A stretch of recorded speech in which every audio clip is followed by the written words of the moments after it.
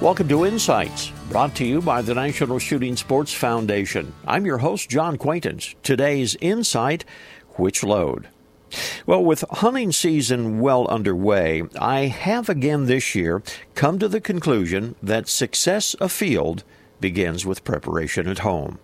An example, during the recent muzzleloader season for deer, I decided to hunt with my rifle that prefers patched round balls. When I hunted with it last, a couple of years ago, I had noticed the load seemed a little stiff for the quarry.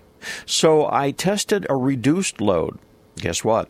The reduced load was more accurate and recoiled less than my heavier load. And when I went to use it on a hunt, it performed every bit as well as the stiffer load.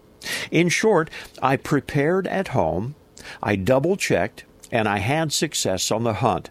The heavier load was proven to work, but it did the job maybe a little bit too well. The lighter load, well, that's the one I'm going to stick with from now on. Which load do you use?